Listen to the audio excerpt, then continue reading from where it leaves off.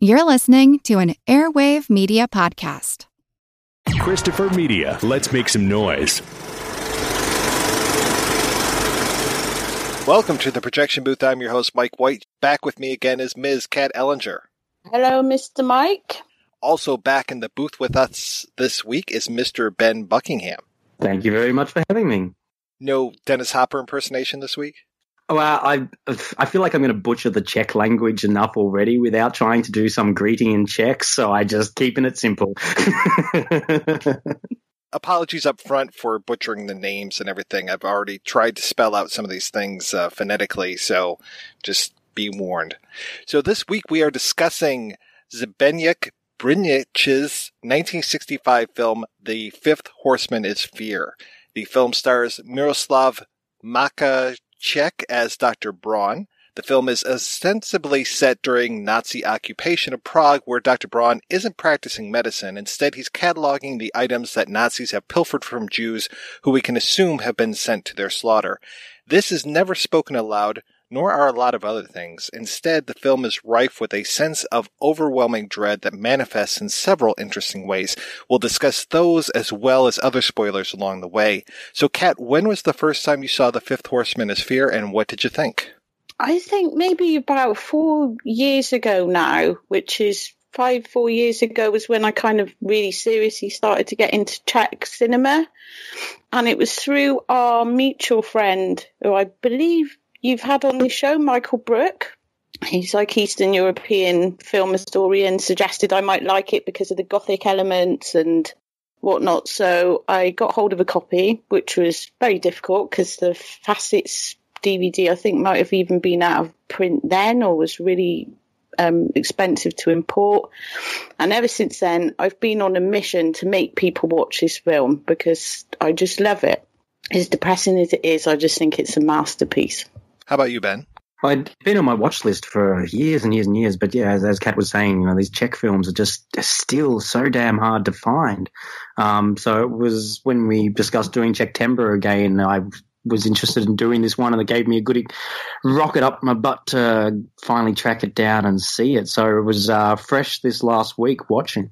Yeah, this was a first time view for me. This has also been on my to-watch list for a long time, and then it was planned before Kat wrote her article in Sight and Sound, but that was just another good kick in the pants to say, yeah, I'm really glad that I chose to do this movie because I really didn't know what to expect. And a lot of times I expect like a little bit of comedy in these films for whatever reason. We talked about Closely Observed Trains and just how there's comedy and there's some serious stuff.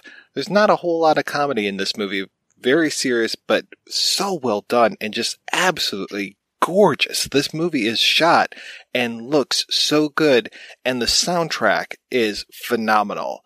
The use of sound effects in this, I mean, even from the very beginning, even from those opening credits, where it's kind of this like, what would you say, like a freeform jazz kind of thing going on over shots of Prague, and then it starts to get really discordant really fast. I love that aspect of it, though. I think discordant sums up the entire piece, really, which adds to this like really suffocating atmosphere that you get from it, which is brilliant. But the soundtrack's amazing. It just needs to be on Blu-ray. Oh, so badly. It is so beautiful. Like I just couldn't even. It was such a strange experience watching this because I was like, it really affected me. And like I've seen a lot of these Czech films have affected me. Czech-Slovak films have affected me very deeply, and yet this one just had something intangible extra in every single element that just felt like hammer blows to the stake being driven into my heart as I watched it. But the cinematography is just exquisite, and especially the way that they shoot from a slightly low angle. So a lot of the crowd shots just become these shoulders and heads with all this empty space above them in the full scope frame. And it's something just disturbing and chilling, almost like you're on a podium watching the crowd before you and they're expecting something from you. We start off with these shots of Prague, a lot of streetcars, we've got this music going on, and then we get this shot that I wasn't exactly sure what it was, but we will get kind of a close up and a closer and a closer until we get like a full frame of this whole thing. And what at first appears almost like wallpaper, because it's all these notices up on the wall, but we don't necessarily know that at first. And then we push in, throughout a series of shots, we will get closer to this. And then finally we see that these, I guess they're like notices, and they have the Nazi insignia on there, the eagle with the swastika, and we get a real close-up shot where it's basically like a phone number for people to call to pretty much report other people. It's like report suspicious activity pretty much. And that shot comes back over and over again through this movie. And there's so much of reporting on your neighbors, reporting on people. Remember, if you see something, say something. And I was really curious about that phone number because nothing in this movie is a throwaway, I think. There are so many significant things to this. So I was trying to figure out what the significance of the phone number is because it's, 44811. So I was doing like combinations of numbers and dates and stuff, and I couldn't come up with anything. I'd be very curious to know if there was something. The closest I got was that on November 8th, 1944, that 25,000 Hungarian Jews, and this is, talk about weird wording, this was from onthisday.com, 25,000 Hungarian Jews are loaned to Nazis for forced labor. We'll assume that maybe it's someone whose first language isn't English and not somebody who's trying to warp the language. Yeah, I'm sure that's the kind of terminology that it's a bit scary, but yeah, there is a lot in this film where it's like, oh, I think that means something, because like the you keep seeing throughout all of the film is mostly interiors, but every time he goes out of the streets, there's lots of unusual things happening, people lurking in the backgrounds, and I don't think I've ever seen a film where the metropolis felt so much like the dark woods, and that there was something waiting in the dark woods and you needed to get home as quickly as possible. But in the midst of all this, there's a removalist truck that you see twice. It says on the side of the truck, Stehovani Kirchenberger. Did a bit of translating on Google, so I don't know if this is 100% right, but I spent some time living in Vienna, so my German's bad, but somewhat there. Kirchenberger is something like church shepherd. And it's German, but Stehovani is Czech and means move or migration. So it's an interesting that they've got the German word and the Czech word connected there, and they have very odd meanings, like the you can sort of move as you can take, but also to mean migration, which is obviously like a massive trigger word to do with what the Nazis are up to. And yeah, church shepherd is one of the neighbors is Dr. Wiener, or no, he goes to see Dr. Wiener to get morphine, doesn't he? Because Wiener is someone of Vienna, which again, Austria being a key part of the Axis. Yeah, it's really, I was just like, oh, quick, notes. What does this mean? Google. I was going to say he uses posters again, though, I don't know if you guys have seen it, Transport from Paradise. Posters come up a lot in that, as do objects, which the objects in this, at the beginning of this film, when you see the cataloguing rooms, and you've got the room full of clocks, the room full of books, uses objects in Transport from Paradise where you've got the Jews' possessions in numbered suitcases, and he keeps going back to that shot in that with all the numbers on them, and posters as well with these sort of political posters. So it definitely seems to be a theme in these two films. Yeah, that remnants idea that the objects never really imbued with an identity, that they just are remnants of these people who have, as far as we know, been erased off the planet. And it's like the softness of human bodies disappears so easily and only leaves behind these hard inorganic materials. It must have been such a strange experience after the war to have so many remnants of people left behind with knowing that they probably didn't exist anymore. And that, I think I would have found that. I'm a house renter, and I've moved in numerous rental houses, and the older the house is, the more it leaves you wondering about what lives lived here and what families grew up here and such, and you look for those remnants. And so I can only imagine that it's like that's not a choice in post-war Europe. You're forced to look at remnants and you're forced to think about where they come from. It's so depressing. One of the reasons why it really deeply affected me today is we're talking about the poster, and what it says on the poster, or at least the translation was promptly and accurately reporting information ensures your safety. Yeah. And that is chilling generally. Here in Australia, about every year or so, they pop up all these national security advisor posters on bus and tram stops, and the wording is very, very similar. And it's, of course, it's about terrorists and all that. But as soon as I saw that and heard that, it sent a chill down my spine. The same chill I get whenever I see those posters, because it's just, I won't go into it too much, but in Australia at the moment, our political system is imploding due to nutters and bad people. And a lot of this film echoed a lot of what has been happening in Australia in the last couple of years in our treatment of refugees and minorities and the lower classes. And so I think that is another reason why this film really hit home today. It was just like, oh, God, we really are going back there, aren't we? Can I just say, this idea of being complicit with the Nazis, the Czechoslovaks under occupation. Uri Hertz, who did The Cremator, was second unit director on Transport from Paradise, so he learned from Brynych. And going back to those films, you can definitely see bits of The Fifth Horseman is Fear and bits of Paradise in The Cremator, just odd little things. But what Hertz said was that at the time, in the sort of communist period, you had a lot of Czech filmmakers who talked about the war. I mean, this could also be addressing communism, like a lot of the other, but like just oppressive systems. It could be either or. Same with Hertz. But Hertz sort of said you got this idea in literature and film that came after the war of the Czech hero who resisted the Nazis. But there was another side to that, and that was the Czechs who were complicit with the Nazis so that they could, so they would be safe. To go back to that, to ensure your safety, it might have been some sort of coercion. And Hertz always felt that side of the story wasn't being told. And he kind of tells that in The Cremator.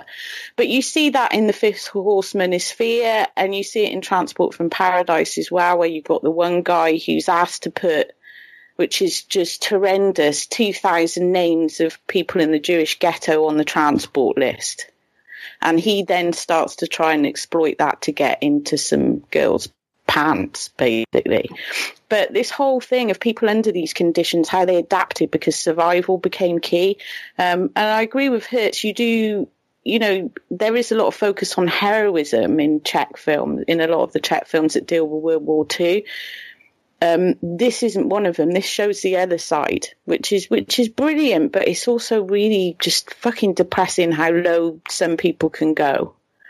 There is hope in this film. It doesn't end well, but there is some hope in there, and there is some heroism because it's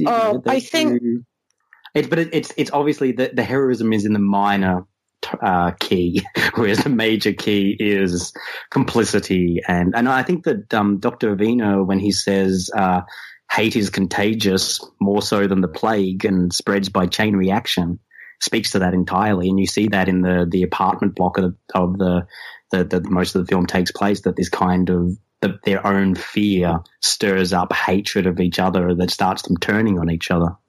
I think the fact that because it is about the complicit elements, though, it makes the heroism at the end so powerful. And I remember the first time I saw it, I was just like tears in my eyes, just like, whoa. So I think, it is about hope and it is about heroism as much as it is about the darker aspects of culture and humanity. One of the earliest scenes that we get is what Dr. Braun is doing, and he goes into this place where they're cataloging, it seems like, all of these objects. Kat, you mentioned the objects. And I'd read in one description of the film that the place where this is happening, where they're keeping all of these things, that was a synagogue. I'm not sure if I believe that or not. There's a paltry amount of stuff written about this film. A lot of it is written in Czech, so sometimes the translation might not be there, but I'm not exactly sure where this place is, but it is filled to the rafters with objects. And we get these things like there's a shot of Dr. Braun, our main character, going through and just a wall full of clocks and just seeing all of these clocks there. Or we have a hallway filled with musical instruments. And then, of course, as the movie goes on, we see back at Dr. Braun's apartment a clock, a violin. We know that his objects will probably join the collection there soon. He gets a call at one point when he's back at his apartment, and they say, oh yeah, you're going to go to this place and pick up these objects. And he recognizes the apartment. I was surprised that it wasn't his own apartment, but it's another apartment. And his line after that is, we're liquidating ourselves. It is this whole idea of, yes, there is complicity, and we are taking these objects and putting them in storage, doing whatever. Eventually they'll probably be pilfered by the Nazis. But for now, we're cataloging all of these things. And like you said, Kat, this does remind me a lot of those suitcases in Transport from Paradise, and just that maze of suitcases. It seems like such a crazy set where we have all those suitcases. And in this, it's very much the same as far as just aisleways that are filled with objects that have already been taken and now cataloged. And that shot, the opening credits shot, when we finally stop and see the credits, it is this whole room filled with pianos. And pianos are going to be majorly important to this movie because we're going to constantly hear pianos and practicing, and a lot of discordant pianos. And we just stop in this room with Braun coming through it, and that's where we do our credit sequence and just see all of these pianos. And that's going to be, we're going to return to that space quite a few times, but the majority of this film takes place at his apartment building, where we get this whole cross section.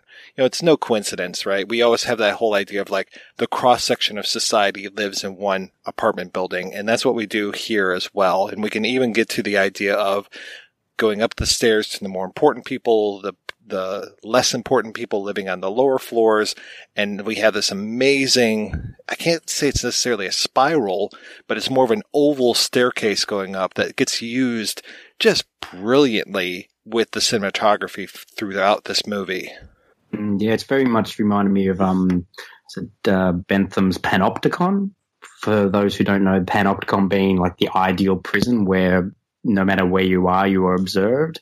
And so you eventually take on the oppressor's eye. So you start to observe yourself as the oppressor observes you and start to control your behaviors and become a model prisoner or citizen. And the way the apartment is shot is just 100% panopticon of everybody. You can't move an inch without somebody hearing it or seeing it or coming out of their door. And it just puts so much tension into the film. You've got that big spiral staircase. Right? My degree's in sociology, so panopticon just gave me flashbacks then. All over it. And over it, probably. Yeah, it is, because you've got that staircase as well where people can look down, and you see that one shot later on where people are just kind of looking down over the stairwells. It's like you can't come into the building or leave the building without people observing and reporting and seeing what you're doing. And it's amazing, the construction of it and how a lot of the action comes in this hallway of people going up and going down where they're being watched. When you first meet all the inhabitants of the block, you've got this, you don't know who to trust. There's people sort of staring and looking. Some of them are sinister. Some of them are hiding secrets themselves. And it's just amazing, really. I was very surprised that Dr. Braun isn't the only main character, that we actually have two other characters that play major roles in this. And we've got a young boy, and then we've got a middle-aged man. So I think we're kind of seeing also like the strata of young, middle-aged, older, because Dr. Braun is definitely an older guy. He's got the gray in his beard and everything. And the kid, we think, oh yeah, the kid, okay, this is going to be great. He's going to go on adventures and everything. And even when he goes outside and there's this kind of jokey music, and it becomes almost like a silent comedy as we see this guy stumbling around. And then when we realize in horror, no, this isn't a Keystone Cops type comedy. This guy has been shot and now he needs help. And that becomes like the central premise to the film, is that there's this resistance person who is injured, and now he is taken by another person to Dr. Braun, who has been forbidden from practicing medicine, but now they want him to help and fix this guy. And that really jettisons us onto the majority of the film, which is almost this like Orpheus type journey of Dr. Braun going and looking for morphine for this patient that he has, and the journey that he goes on through all of these different obstacles, let's say, where he has to go through and try to find the morphine for this. And of course, as I'm watching this, Kat, you mentioned the cremator, so I'm thinking of that doctor character in the cremator who is a morphine addict. And there are several times where it seems like Dr. Braun is being mistaken for a morphine addict because he's constantly looking for morphine. So, but yet he has good intentions, whereas other people might not have good intentions for that. You do get that sense as well that it's accepted that he's a morphine addict, and the people in the club, it's kind of this sort of decadent sort of atmosphere where people have just given up and just taken to drugs and alcohol to kind of get them through this. And so he's accepted as that, which is yet another depressing layer to it. It's not, people don't even assume that he wants to help someone. The automatic assumption is he's a drug addict, as most or a lot of the people that he encounters seem to have fallen into vice, and everyone's sort of given up. Yeah, and when he does finally find a doctor who can give him morphine, they have a very strange conversation. The doctor says to him something about when they're saving 20 plus suicides a day. Like, it's absurd that he wants morphine to help somebody. That seemed to be the implication of what he was saying. Yeah. And that was just like, oh, I'm going to go cry now. Just like even the doctor is just like, why do you want to help somebody when everyone's trying to kill themselves? You're an idiot. It really is. It's like everyone's just kind of just given up. That's the overall, like, they're either reporting on others to survive, but then conversely, they've all kind of just given up as well. It's a weird dichotomy in there that, you know, there's no hope, but yet people are still desperate to hang on to things. I wanted to mention actually the guy who helps the guy who's been shot is, I'm going to mess his name up now, Ilya Pracha is the guy who's the Nazi guy in the cremator. And he also plays a German officer in Transport from Paradise, turns up in a lot of Czech film.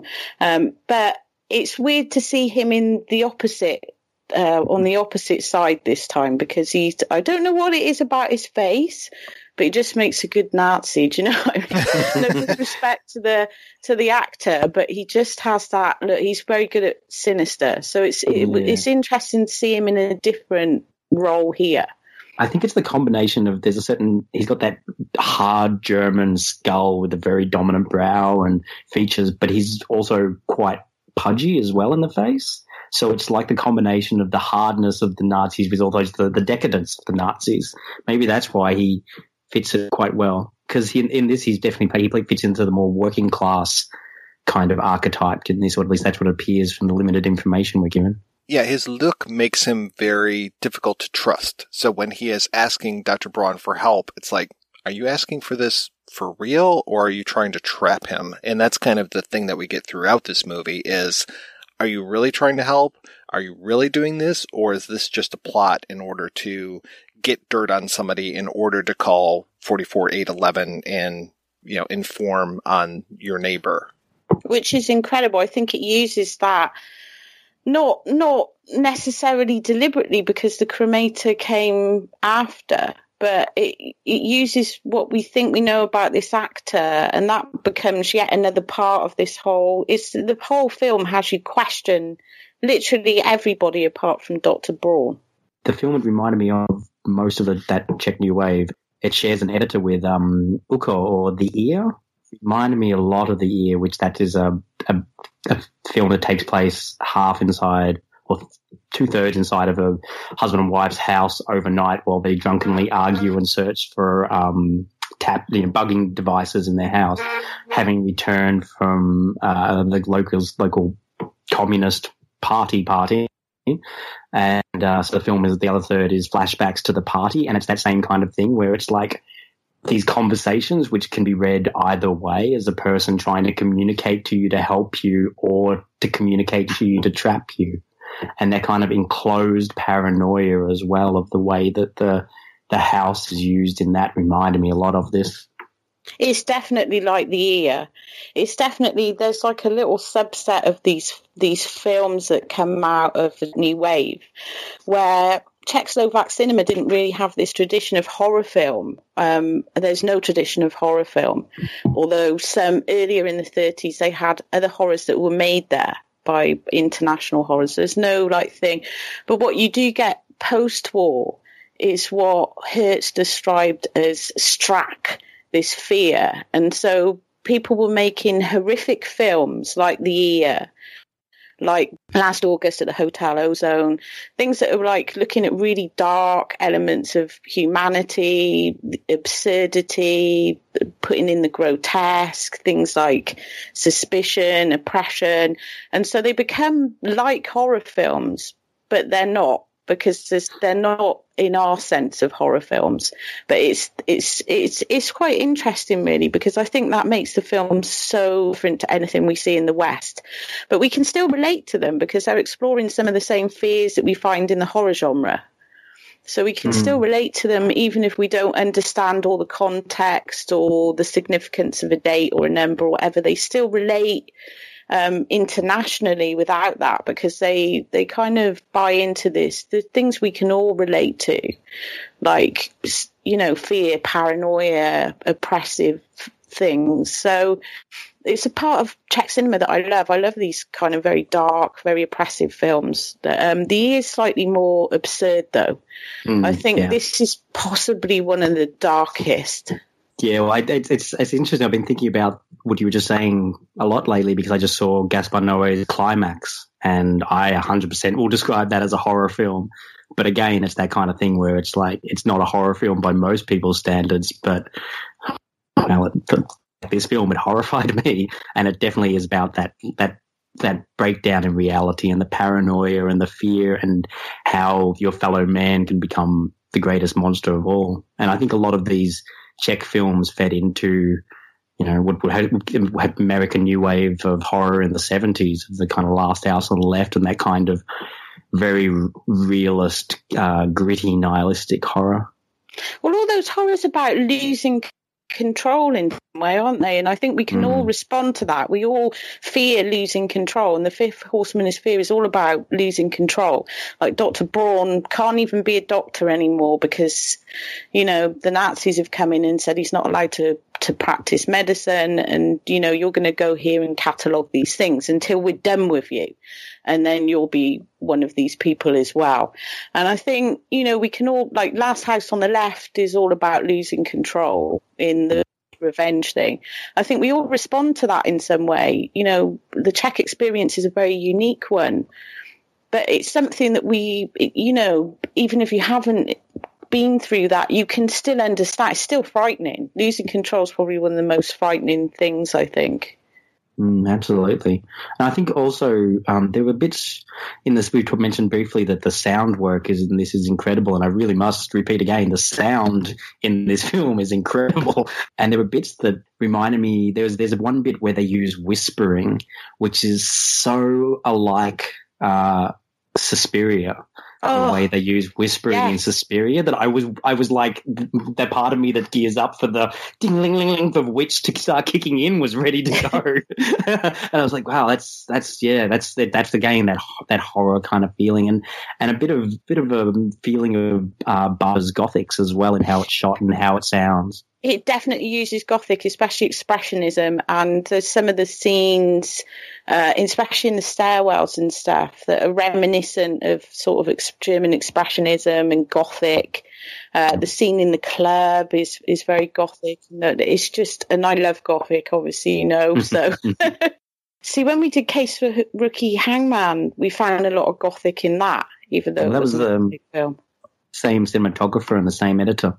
Yeah, it's definitely, very dark, lots of light and show, sort of brings it into the noir a bit as well. It's amazing. Yeah, there's a shot right at the beginning of the film when we kind of see our first observer, where it's somebody at the end of a stairwell. It reminds me of like the Exorcist stairs, where you're looking down this incredible stairwell and then there's a person at the very end. Just this little tiny person, but you know that they're there to observe you. And that shot to me really, also, aside the Exorcist, really reminds me of German Expressionism, because it seems like that set could have almost been painted. Absolutely. And the cinematographer, Jan Kallis, also shot Ikari XB1, which was apparently a huge influence on 2001, if I remember correctly. But if you go back to Ikari XB1, you can see the 2001 influence, but it is shot like a Gothic space opera in this beautiful stroke, black and white. Oh, it's absolutely one of the best cinematographers.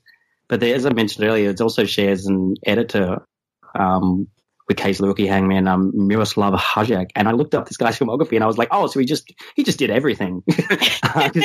he did Daisies, he edited Daisies, Marketa Lazarova, The Fireman's Ball, Loves of a Blonde, The Ear, Case for a Rookie Hangman, Fruit of Paradise, A Report on the Party and the Guest, Diamonds of the Night, Pearls of the Deep, Happy End, Lemonade Joe, Black Peter. And that's just like half of them. I was like, oh, okay, cool. Love this guy then. Don't get. I'm probably talking out of my ass now, but wasn't he involved with Vera Hitilova? And he was approached by Hertz to do the cremator, and because Hertz was they were in the Prague school, the FAMU kind of clique, and Hertz was a bit of an outsider. He was like, no, I don't want to do that. Actually, no. So they turned Hertz down, but I think he came back and did, again, probably talking out my ass, Morgiana. Did he do Morgiana? I don't think he did Morgiana. I think there was one Hertz in there. He did come back and work for Hertz at some point, I'm pretty sure. But at the time, Hertz was kind of like the outsider. He wasn't in the art clique. He was like, so he turned down the cremator. But he was doing everything else, so, you know, let's leave some space for someone. Yeah, our main character, Kat, you mentioned Case for a Rookie Hangman, and the actor that plays Dr. Braun was also in that. He worked several times with this director, with Transit Carlsbad. This guy was also in Voyage to the End of the Universe, which is another favorite of mine. But apparently he had a very interesting working method. So again, going back to an article that I read on 25fps.cz, he wanted everything to be shot, and this is Miroslav Macháček that I'm talking about, Dr. Braun. He wanted everything to be shot in one take. He didn't want to do multiple takes. He wanted to give his all in one performance, and now he allowed multiple takes, especially at the beginning of the process, but as they went along, apparently he just did everything in one take, which is really remarkable. And there's one scene that they call out, especially, which there's a 3-minute long monologue that takes place all in a single shot. And he did that whole thing, one take, all the technical challenges that were involved with that. They managed to get through them. And so he was very much of the, with the Stanislavski method, right? And he really wanted to give it his all. And that's one of the reasons, again, why this movie stands out, is because of that performance of Dr. Braun is just a standout. Very Orson Welles, actually. Complete aside, but I was reading about Orson Welles in Compulsion with his 18-minute monologue, how that was kind of just shot in one continuous long thing, and he just, very Orson Welles in that regard. his whole look with the hat, the glasses, the beard, I mean, is just remarkable, and that he's almost always carrying an umbrella with him. And apparently he had like things in his pockets that were very important to him as a character. So he would, reach in his pockets and feel like he had twine and a pocket knife and all this stuff. So he was very into this character. And so I think that comes through, especially as we go along, and especially at the end of the film. His monologue at the end of the movie is amazing, but we'll get there. But Kat, you mentioned the bar sequence and how expressionistic that was. I mean, that sequence just gets wilder and wilder as we see it, especially as we pull back, and it just feels like this whole big space, and there's those bars that are there, and it's like, what are those necessarily doing? And we have this woman who's introduced to the scene who, what is she looking for, her daughter or something? She comes in and she's this kind of agent of chaos inside of this room where everybody seems to be like, oh, let's forget about the rest of the world and have a good time. But we just see how insane that idea is by this quote unquote crazy woman that comes in. And she is the one that introduces us into the insane asylum, where again, everything that Dr. Braun says to the people at this asylum, you think he's going to get locked up. But he's like, it feels like one of those, are people more insane on the inside than the outside? Especially one of the first things that we see in this insane asylum is there's a man who's crying out, and one of the nurses says, no one's listening, no one's assembling. And it's like, oh yeah. So he's trying to gather the troops basically, and nobody cares. The juxtaposition of those two scenes, one after the other, though, is incredible, because you have the theme of madness in both of them.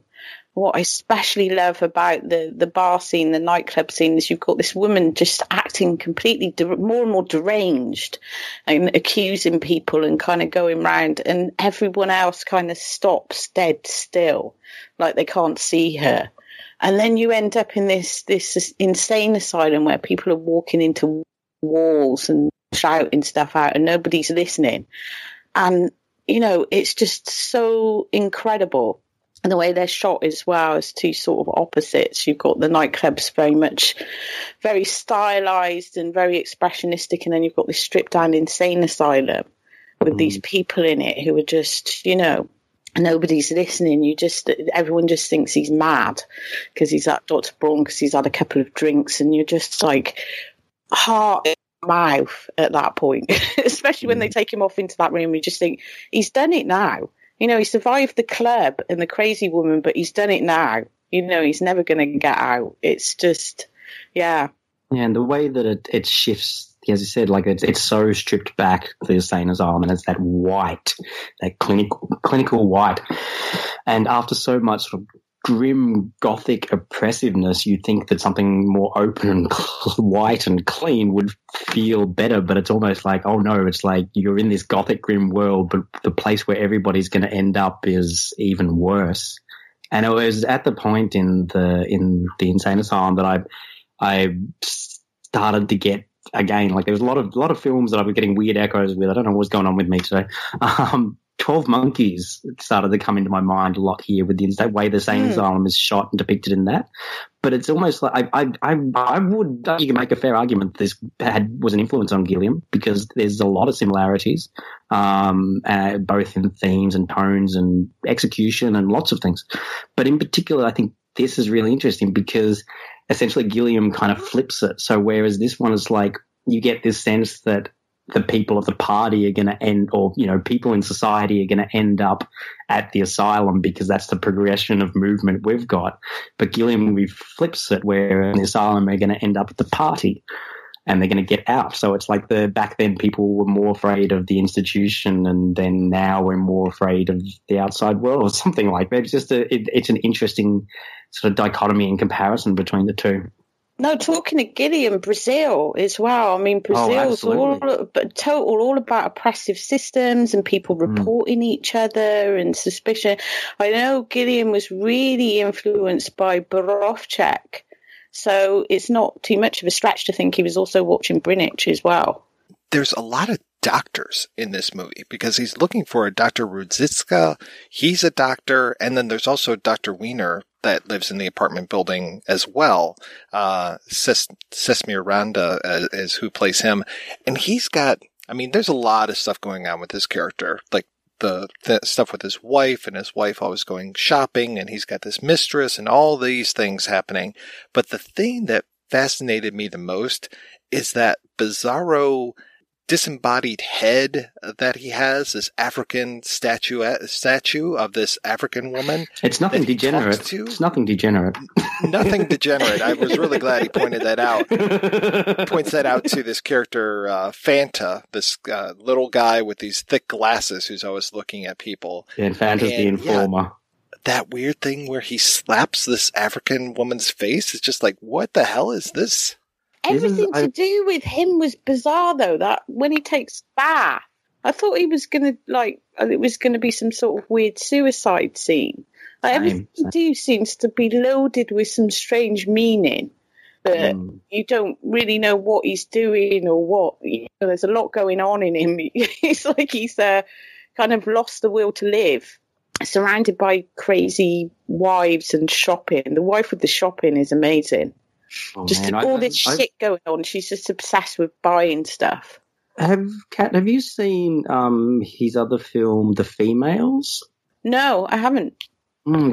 I was really hoping you would, because that sounds fascinating and like a hell of a lot. But apparently that one is quite heavily influenced by feminist ideas and theories at the time.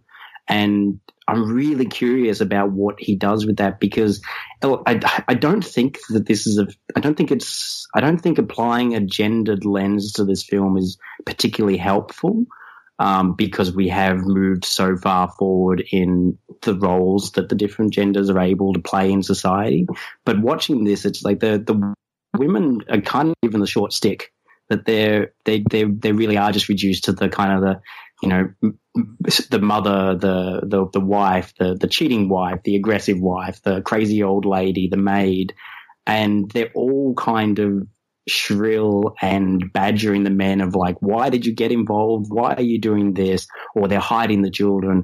And it's if you do look through it at a gendered lens, it can appear to be problematic. But I don't think that's the point, and I don't think that's what he's doing. I just wish that I had seen The Females to see a bit more of him addressing women directly, because obviously this film is very much because in this world where, you know, as we said, that you can't go out of the stairwell without somebody peeking out. So if you're, you know, the regulations say you can't be out after a certain hour. So the men kind of have a little bit more freedom to move, because they can be like, oh, well, I have to run this errand for work or this. Whereas the women are just so constrained down to the barest like bones of their kind of roles.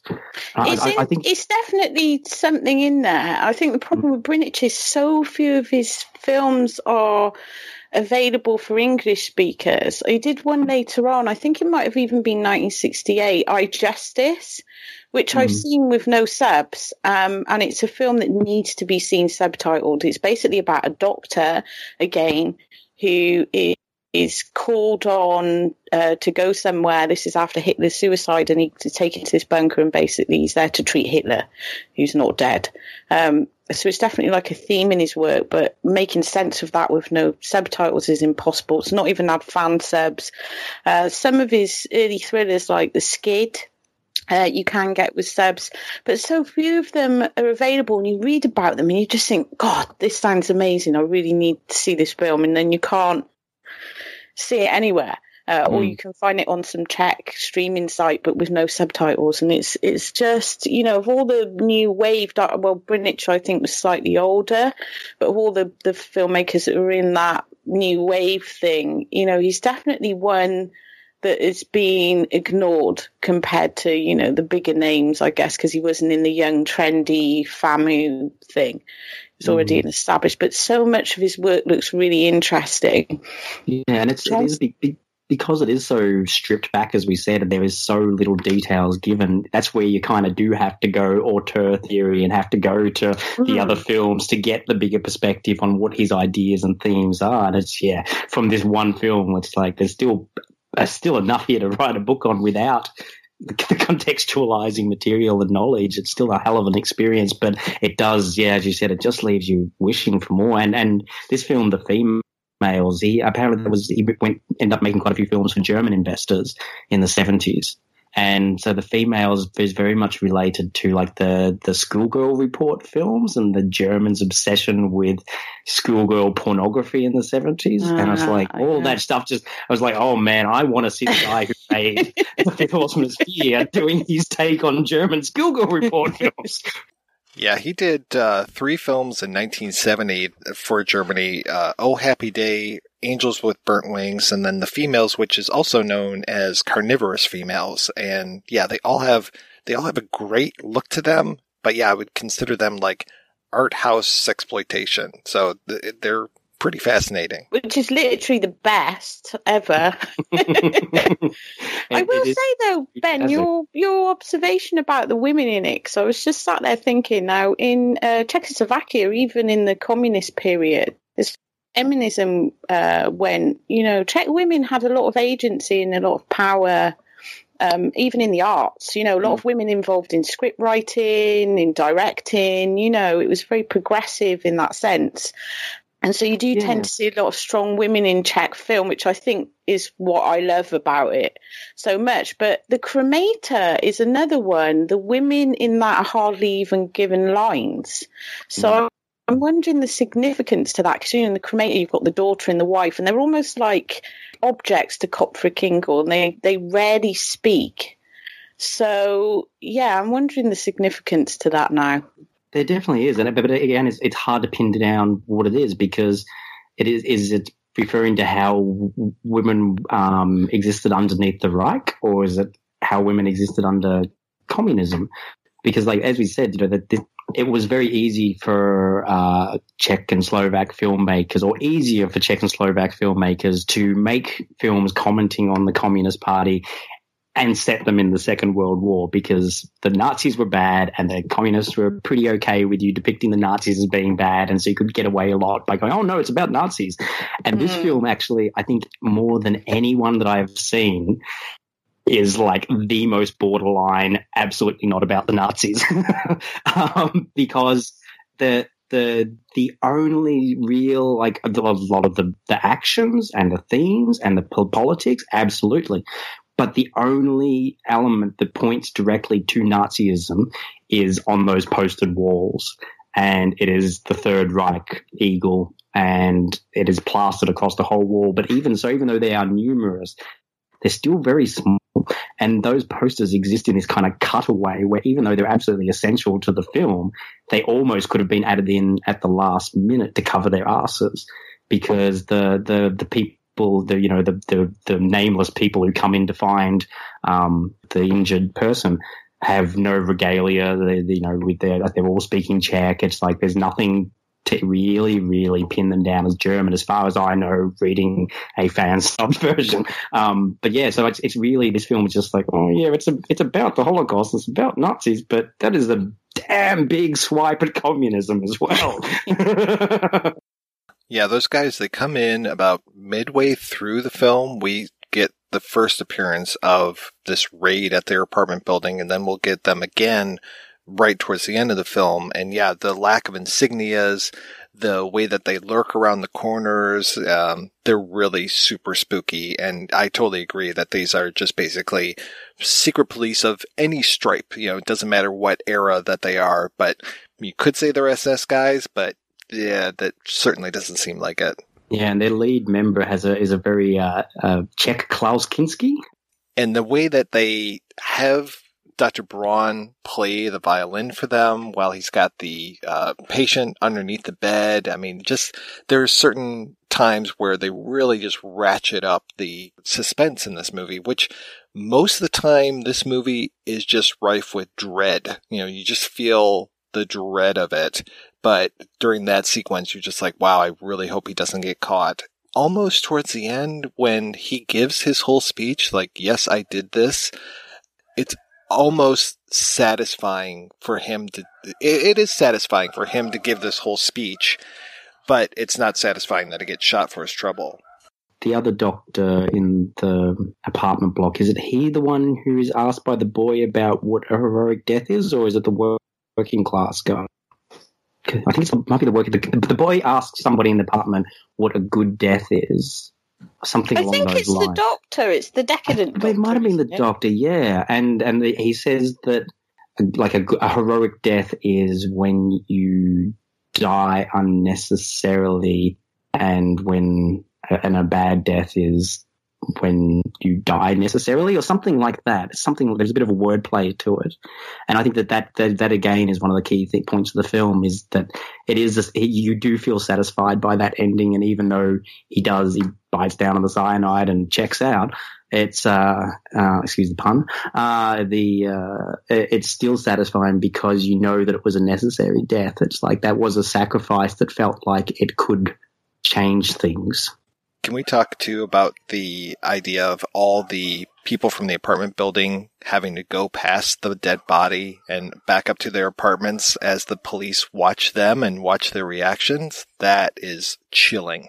You've got that radio that kind of comes on in the background as well. That's kind of, just the whole thing. And this guy kind of finding it amusing and just, it's just that ending. It's like a punch in the face.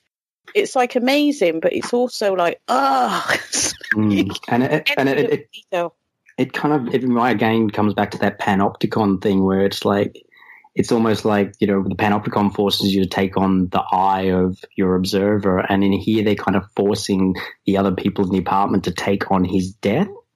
And it's almost like if the Nazis or the bad guys could chip away a bit of their soul as they're walking past this corpse, that's what they're doing. They're just chipping away a bit of their soul and shortening the lives of everybody there. Joyful. Thanks, Mike. No one's ever going to want to watch this now if they haven't. It's so amazing, though. It is really amazing. We should just let's just say it's so amazing 5 times in a row over and over again for the rest of the podcast. The horror is what, like you were saying, that apathy. It's like you can sense that most of these characters, even though there is that apathy, the ones who do get involved have empathy.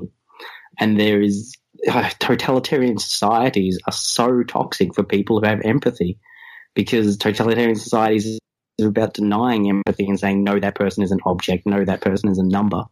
And you feel the empathy becomes a kind of prison in itself and a kind of torture for these characters. So it's like eventually it's dying in sacrifice for another human being, regaining his doctorhood.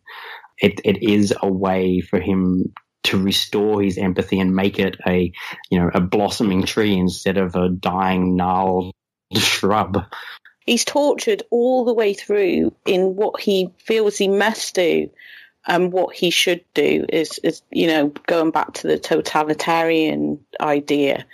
And he's having to break the law or break the regime to become his true self. And so his act at the end is him kind of saying, I will be me. I am going to be an individual, and he gets his freedom through that. So even though it's kind of sad that he's forced to that, it feels very uplifting, which is what I think is so wonderful about it. It's just so powerful. He refuses to allow them to take that empathy and sort of regains his humanity in death. It is really, I keep saying it's incredible, but it is incredible.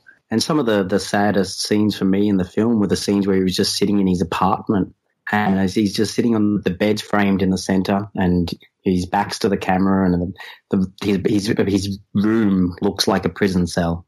It's very sparsely populated, and it just looks like a single square space and nothing else. And you get no sense of homeliness in this place. It feels like every day he's just returning to his prison cell, and the only open part of this prison is he has this huge long window, and he just sits there staring out of it. He's on the tops. You can see the tops of the buildings just through the window. And so it's like he can see everything. He knows what's going on, and yet he can't do anything. He's still just sitting there staring with this pane of glass between him and what's going on. And it's just, it's a feeling I think we're going to get more and more as we sit here in front of our computers watching what's going on.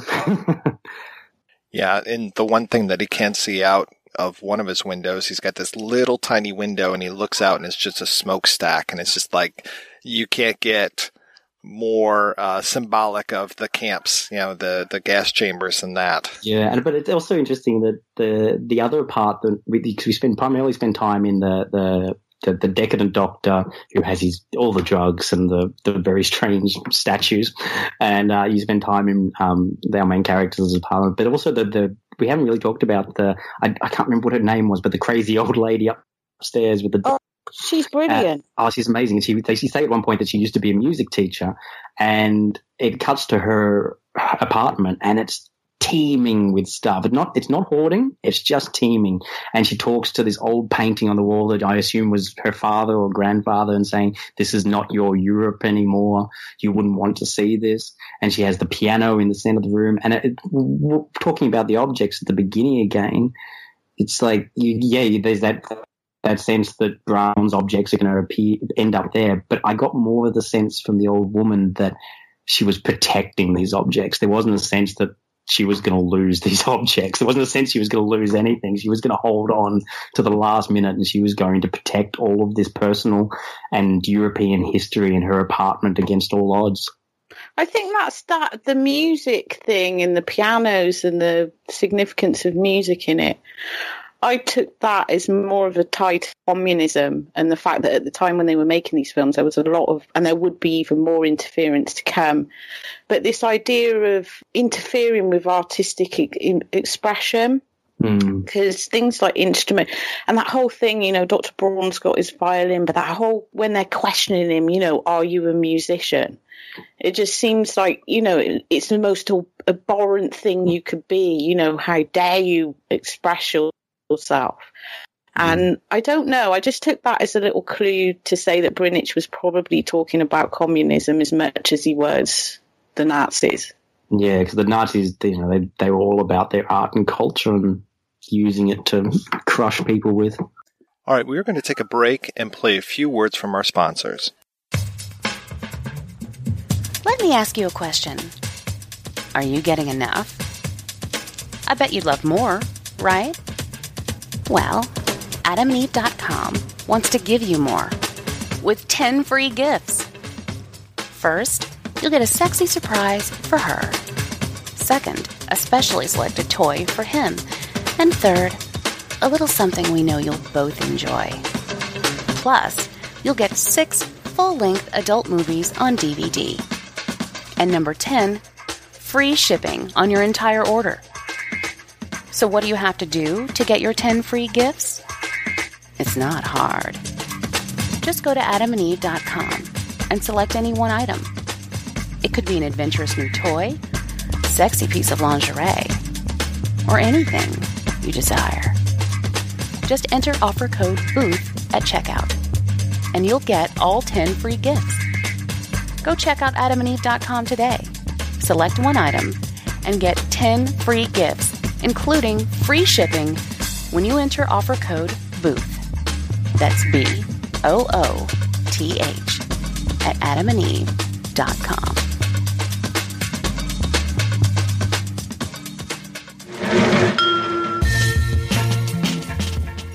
Hey, it's Rob St. Mary from the Projection Booth, and I want to tell you about a humble guy you might have heard of before. It's my podcast partner. His name's Mike White, and he's got a new book out. It's called Cinema Detours. And I just want to tell you that the guy is so humble that he won't even talk about it on the show. He won't even ask you to go to our website, projection-booth.com, or go over to amazon.com and pick up either the paper version or, the ones and zeros, the digital for your Kindle. He won't ask you to do that. That's how humble he is. But I think you need to do it. You want to know why? Because it's a great read, and especially with the movies that you've seen before, it's kind of like chatting with an old friend and having a good laugh.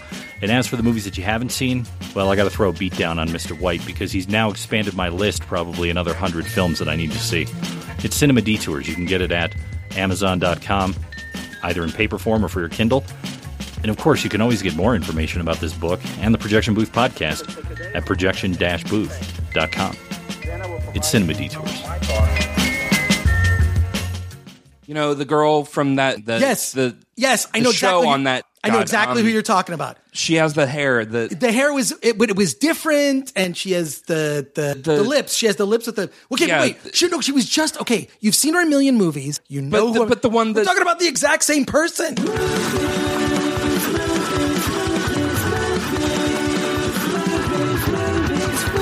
We don't always suck as bad as this, but listen to me, Chris Gore, and Anthony Ray Bench on the Film Threat Podcast. You got questions. Sometimes we have the answers. I'm Chris Cooling from Forgotten TV, and you're listening to The Projection Booth, the ultimate movie podcast. All right, we are back, and we were talking about The Fifth Horseman is Fear. Kat, in your article, you mentioned that this film reminds you of The Tenant and Third Part of the Night, and I think you even dropped The Cremator in there, which is, a favorite of yours as well as a favorite of mine.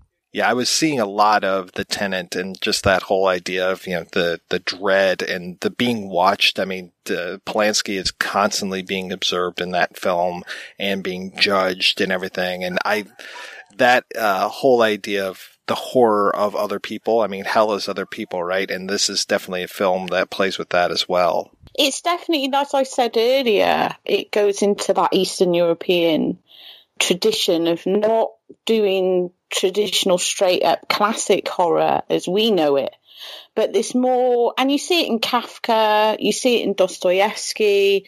It's definitely a very Eastern European thing of taking on this idea of paranoia and suspicion and oppression, and just because of the way in which they were living under a lot of oppression, and the idea of identity being taken from someone. That's a key thing in The Tenant. He thinks he's being made into someone else.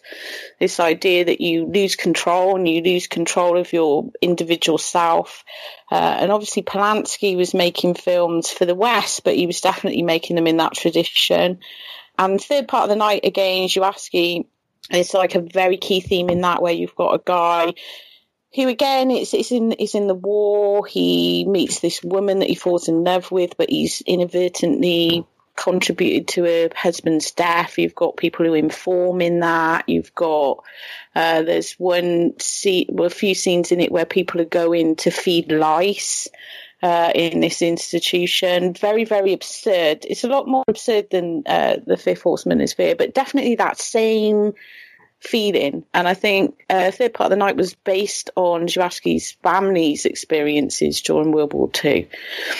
Yeah, it's definitely a link, and these are the closest they get. The way Western horror viewers will probably identify. Oh, it's like The Tenant, So everyone knows or people who are into that sort of film knows The Tenant.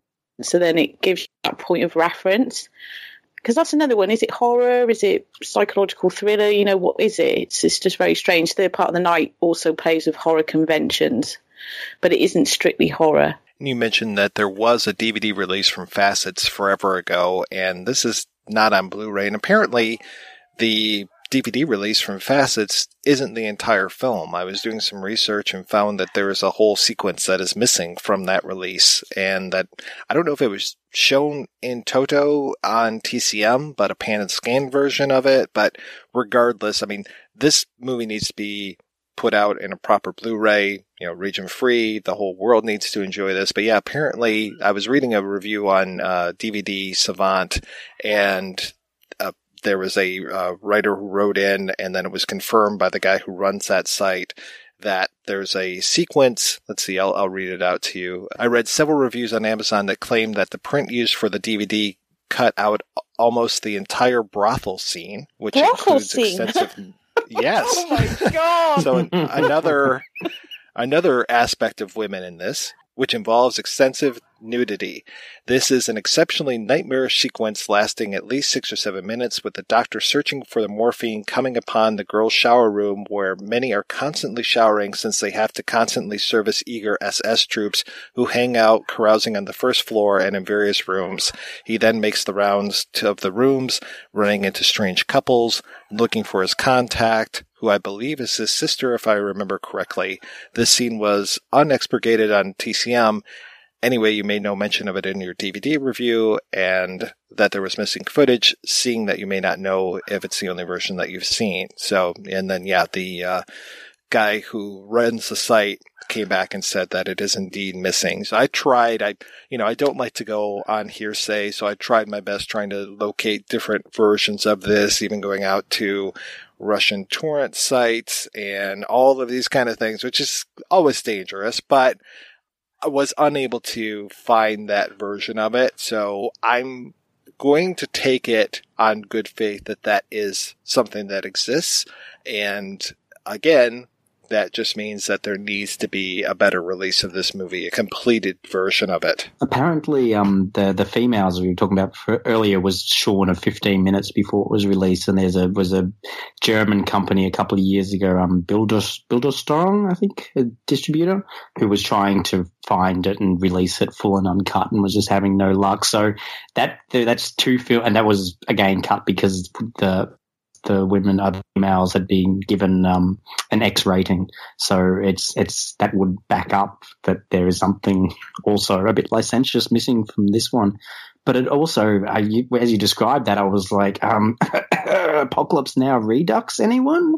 That sounds so much like the one of the cut scenes from Apocalypse Now where they re-find the Playboy bunnies up the river and they wander through the camp and the tents and the bunnies are being used to trade for oil, gasoline, fuel, whatever.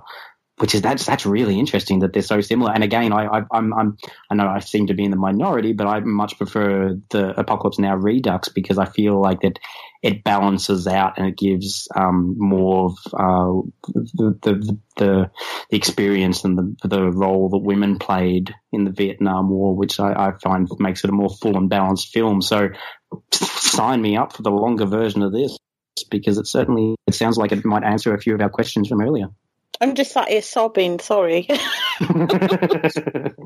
I love a good brothel scene. I just feel, we've been robbed. We've been robbed. I had no idea about this, and I have written about the film. Obviously, that wasn't when I wrote about Sight and Sound. I was just talking about why it needs to be on. I have literally like 700 words, really challenging to do in a tiny little space. So yeah, I didn't really look into, I just knew about facets, so I just kind of took it on surface value. So well done, Mike. Now I'm on another mission. Let us know if you have any luck. Obviously, if you find that version, it's not going to have subtitles for that, but we can hope that eventually it will. Yeah, there were a lot of films, even like Aldrich Lipsky films, that when I was out on an Aldrich Lipsky kick, you guys were on the Happy End episode, and he did another film called Adele Hasn't Had Her Supper Yet, and that had major sections that were cut for whatever the end release was. I had found several different versions of that and finally put them all together and got subtitles for everything. So there's a fan sub version of that out there, courtesy of me and some very patient Czech people who helped me with some of those subtitles. So, Kat, you mentioned Transport from Paradise, and some people consider the Fifth Horseman as Fear to be the middle part in Brynich's Nazi trilogy, as it were, with Transport from Paradise as the first part, Fifth Horseman as the second part, and I, Justice as the third part. And Transport from Paradise, again, for folks who haven't seen that, it's a fascinating film, and that one, I mean, there's so many layers going on in that because it's a film about a film being made in a ghetto, and the film inside of the film is a propaganda movie, and that is actually based on a real propaganda film. There's a propaganda film called Hitler Gives a Town to the Jews, which is really difficult to find. Fortunately, I was able to find a Jewish museum who would give me a copy, but across the top of it and the bottom, it's just like, this is propaganda, nothing is to be believed. And I was just like, yeah, okay, I totally get it, because it paints this whole idea of, look at how great Hitler was being to these Jewish people. And that's the thing that happens in Transport from Paradise, is you get these shots where it's like, I'm in Terezin and everything is fine. Everything is great. Oh, it's so fucking sinister, that film. Isn't it? It's just, it's amazing. But you did have, under communism, the same thing where they were making all those bloody farming films. Like, hey, we're all the Czechoslovaks and we're all on the farming community and we're having a great time. And they did that under communism as well. And some of those, like, Czech happy people propaganda communist films are quite sinister. But Transport from Paradise, fuck, that film is just, and it's got that same underlayer of suspicion and people reporting on each other and spying and looking. Everywhere you go, there's somebody hiding or spying, or it's just so good. I really wish Justice would be out there in an English subbed version. Even I'd take fan subbed, because again, that seems to explore some of those same themes, but with all the symbolism, you really need the subtitles with these films. They're not films you can just watch and get.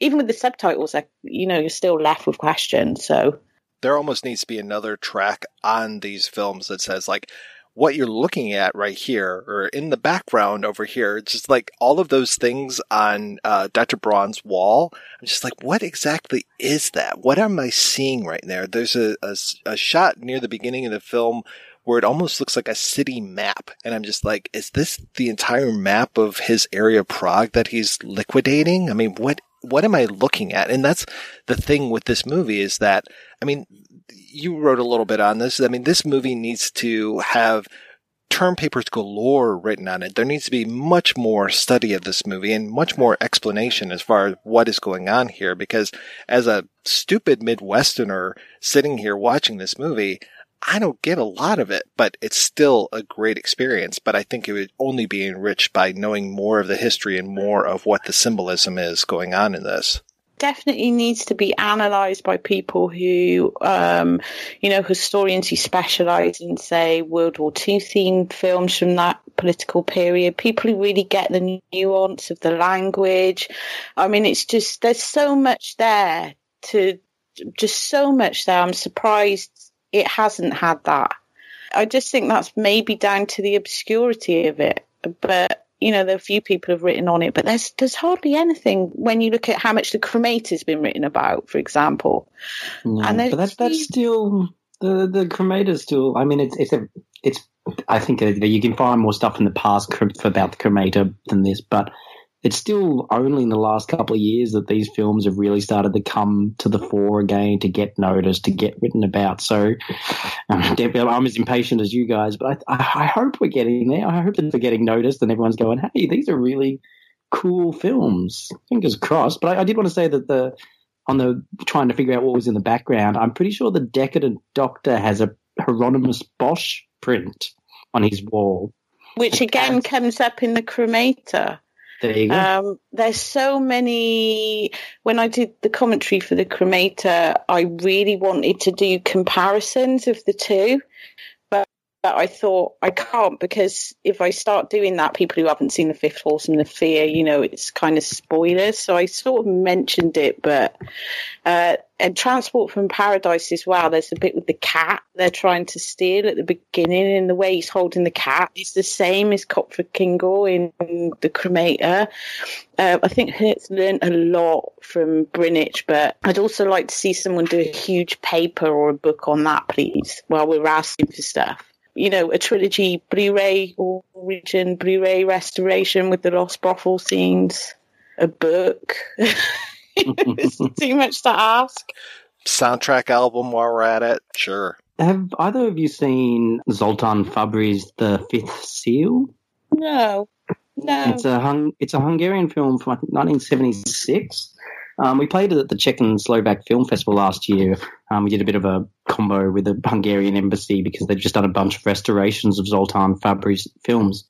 And so, a bit of a neighbourly kind of thing played them.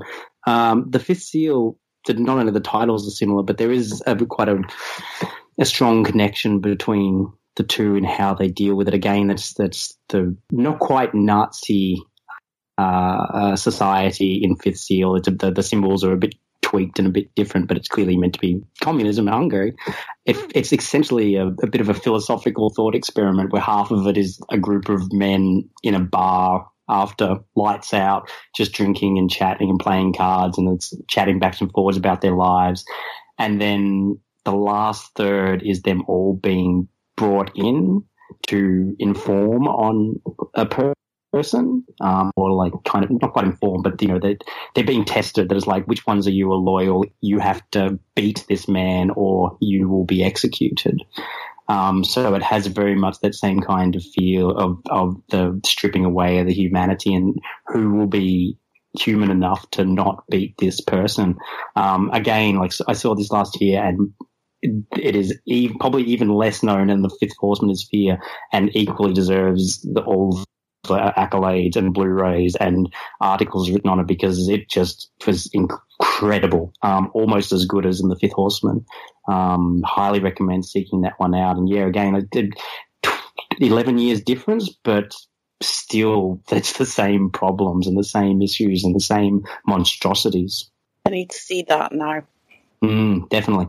It was selected as the Hungarian entry for Best Foreign Language Film at the 49th Academy Awards.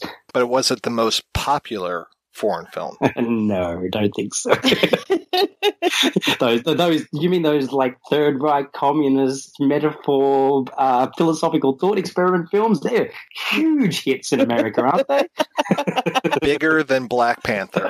Bigger than Black Panther. Well, in some states.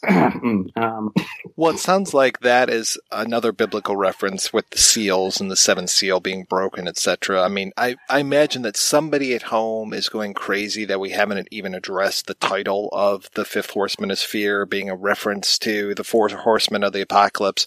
So there you go. There's your reference. And there's probably somebody going crazy that it's also referred to as ... and the fourth. And the fifth, yeah.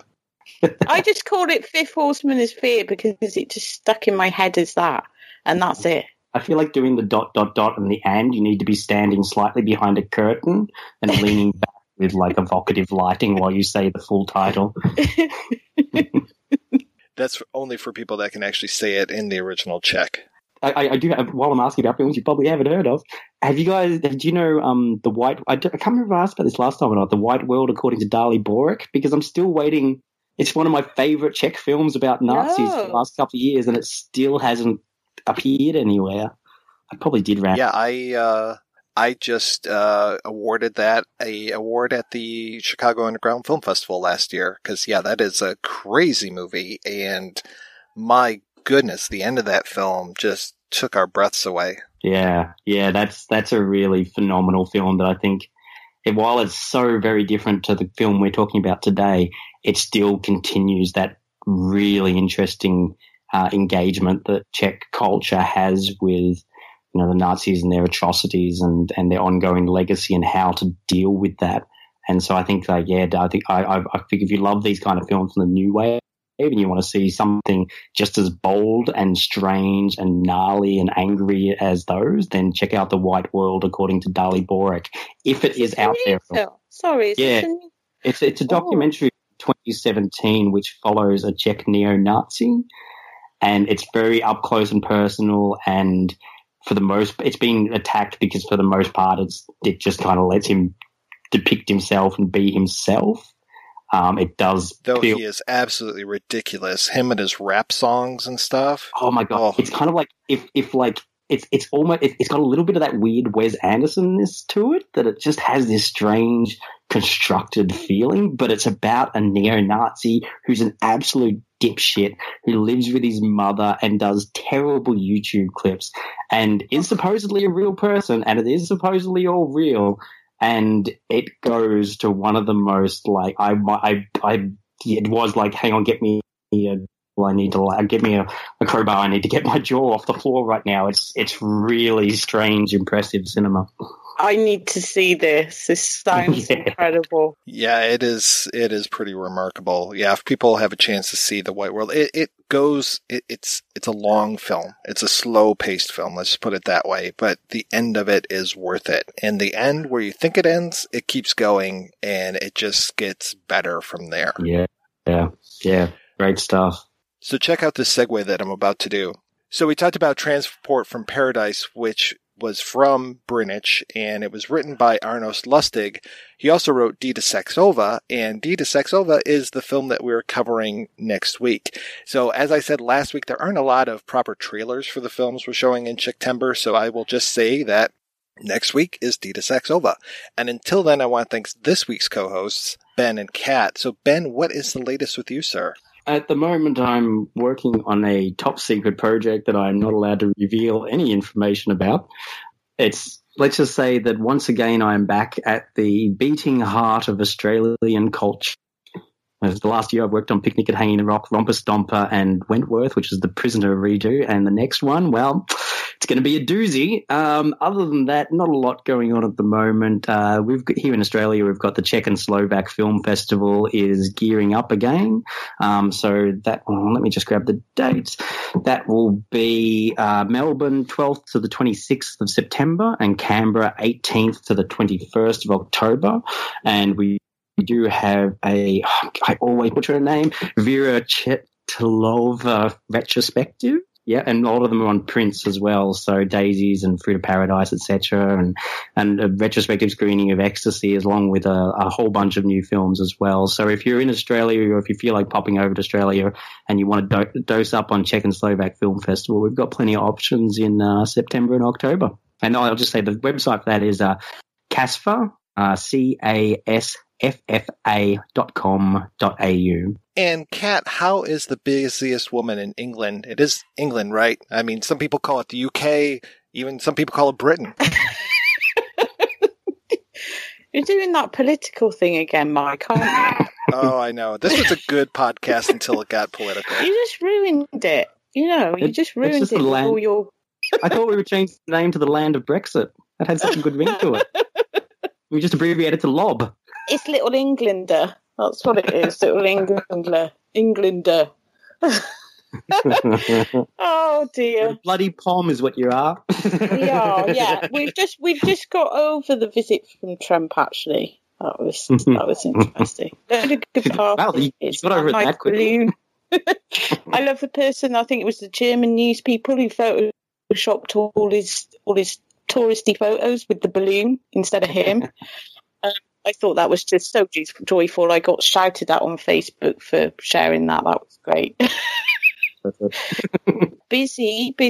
What have I just done? So I've almost, like a year late, finished my Daughters of Darkness book. I've got 3 paragraphs to write, which I'm going to do when I finish this. And then I'm going to celebrate because that's turned out to be a really intense project. It's supposed to be a monograph, and it basically just turned into this bizarre obsession to just get everything. But I'm very proud of the book, but I will be glad to finish. And then my next book project is on Hollywood Gothic in Hollywood noir melodrama. I'm really looking forward to starting that. Doing lots of weird commentaries again. I've just recorded one for The Boston Strangler, which is a fucking incredible film with my love Tony Curtis in it. And talking of Czech, Sam and I are actually I can't say what it is, but we're actually recording a commentary next week for a very much wanted Czech film on Blu-ray, which has been in the works for a couple of years. But I don't know, actually, the announcement might have been made by the time this episode airs, so I hope so. Yeah, so all that going on, magazine going on, more podcasts. I just did an episode of House Bells with Heather Drain, who's always comes on the Projection Booth, on Spinal Tap, which was a riot. And then Sam and I did one on Daughters of Darkness on William Castle, because we just did a commentary on Mr. Sardonicus. So loads of really interesting, fun stuff going on. Not the Trump, is it? That wasn't interesting. Or Congratulations on reaching the end of the book. Yes, feels like, oh God, I did get 2 really in-depth interviews though, one with Harry Kimmel, one with Danielle Wime. I've analysed the film in respect to Gothic, to fin de siècle decadence. I've got Fassbinder in there. I've got literally everything. It just turned out so crazy. Marlene Dietrich and German cinema, and just, it turned out completely differently to my very, very conventional book proposal when I first put in. That's usually the best way it turns out, isn't it? It just keeps growing on its own. I really hope people like it, because, it just really became just one of the most intense projects that I've worked on, even though it wasn't supposed to be. Been rewarding but frustrating. Do you talk at all about Uli Lomel's Adolf and Marlene? No, there wasn't. That was the other thing. The challenge with it is it had to be under 35,000 words, absolute tops, because they're part of the Devil's Advocate series, and they have a. Yeah, so a lot of the stuff that I did was then had to be taken out because there wasn't room for it. So when I say frustrating, I think there's potential for loads of other different projects have come out of that, though, because it was, if I'd had twice the space, I think it would have been easier. But it was all like, oh, God, I'm going over again. What do I have to take out? Oh, it was just all like that. So I wanted to try and get a bit of everything, but there were parts I really couldn't explore as much as I wanted to. It's so heartbreaking when you get that. When I did my honours thesis, which I would like to one day turn into a book, my original plan was to do a comparative piece between Italian cannibal films of the 1970s and American cannibal films, and compare the similarities and differences between their social and political and everything, and how they utilise cannibalism in relation to anthropology and mythology. And I had 12,000 words. Oh, God. So it very quickly just became about Texas Chainsaw Massacre and sweet fuck all else. But as I said, I've got a book there for the red. Get around to it. Well, I wrote my first chapter in Daughters of Darkness, and it was like 11,000 words. Like, bearing in mind the book's supposed to be 35 top, 11,000 words on one chapter, and I was just like, oh, fuck. Oh, painful. Well, I haven't had a chance to read it yet because I've been so flat out this last couple of weeks. But I just got the Arrow release of The Witches, which I know I'm pretty sure you helped out with that, didn't you? I'm not. I did a book essay. I loved working on that. That's my other weird little project that's on my back burner. It's a book on Italian comedy, but not as bad as the Czech cinema, but getting hold of some of the films has been a challenge, and I'm trying to learn Italian, but it's slow going. So I think that will be a few years in the making, because there hasn't really been a comprehensive book on Italian comedy for, just for English speakers that gets into the whole culture and everything. So they do have a very rich history in Italian comedy. There's the odd academic book, so I wanted to write it more like a guide, but it's frustrating when you can't find the films, or you read about them and then you can't track them down. So many of them as well. Yeah, that's I've been trying to find The Witches for years, so I just jumped on that Blu-ray straight away and watched it with my girlfriend a couple of weeks ago, and we loved it. That is another film that, if you haven't seen the Italian The Witches from the 60s, go and seek it out now and watch it, because it is hands down not only one of the my new favourite films of the 60s, but one of the best anthology films I've ever seen. Oh, it's amazing. But I had to keep saying, I did The Witches, but not the Hammer one, because... Or the Rogue one.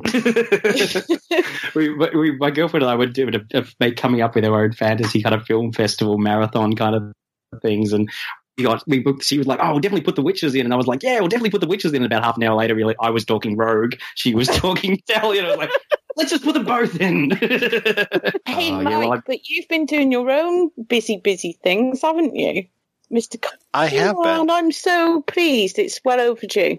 Well, thank you. I appreciate that. Hopefully we'll see more of these now. Yeah, that would be nice. I didn't think I was ever going to watch Exorcist II, The Heretic ever again, but now I have to. So I'm sure you'll make it a much more pleasurable experience for me. Well, at least I'm on the short version of it. I guess that's maybe a positive. Same. I'm not particularly a fan. I'm not to piss on anyone's parade, but I'm not. But I will be getting the disc so I can check out your thoughts on it, Mike, because I know that you might give it another edge or another angle that might make me. We'll see. I feel like Borman is one of those directors who he can be a struggle, but if you can find the right in, then you're solid, you're gold. So we look forward to hearing what your in is, Mike. Well, I mean, hopefully it's my first solo commentary, so be gentle, please. And I don't do nearly enough name dropping. I was listening to the commentary of Suspiria yesterday, and my God, was there a lot of name dropping. So, Kat, make sure that you save up all that knowledge of Daughters of Darkness, and we can do a podcast on it next year. Yes. I'm so much stuff down to say. That. I love that film. I'm hanging out for your book, and yeah, if you want somebody on that, I'm also down for that one. So. Well, thank you so much, guys, for being on the show. Thank you for everybody for listening. Please head on over to the website, projection-booth.com, where you can find out more about today's episode. You also find links over to iTunes, where you can rate and review the show, and to Patreon, where you can make a donation to the show. Donors get early access to every episode as long as I'm not running late. Every donation and every rating we get helps the Projection Booth take over the world.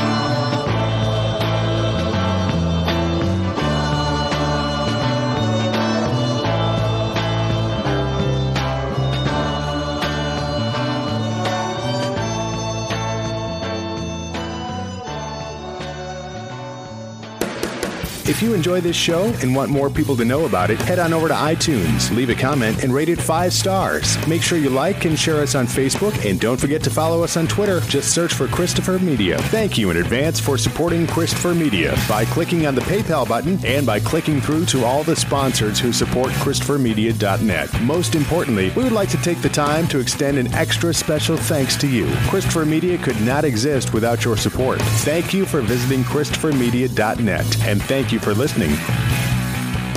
Christopher Media. Let's make some noise.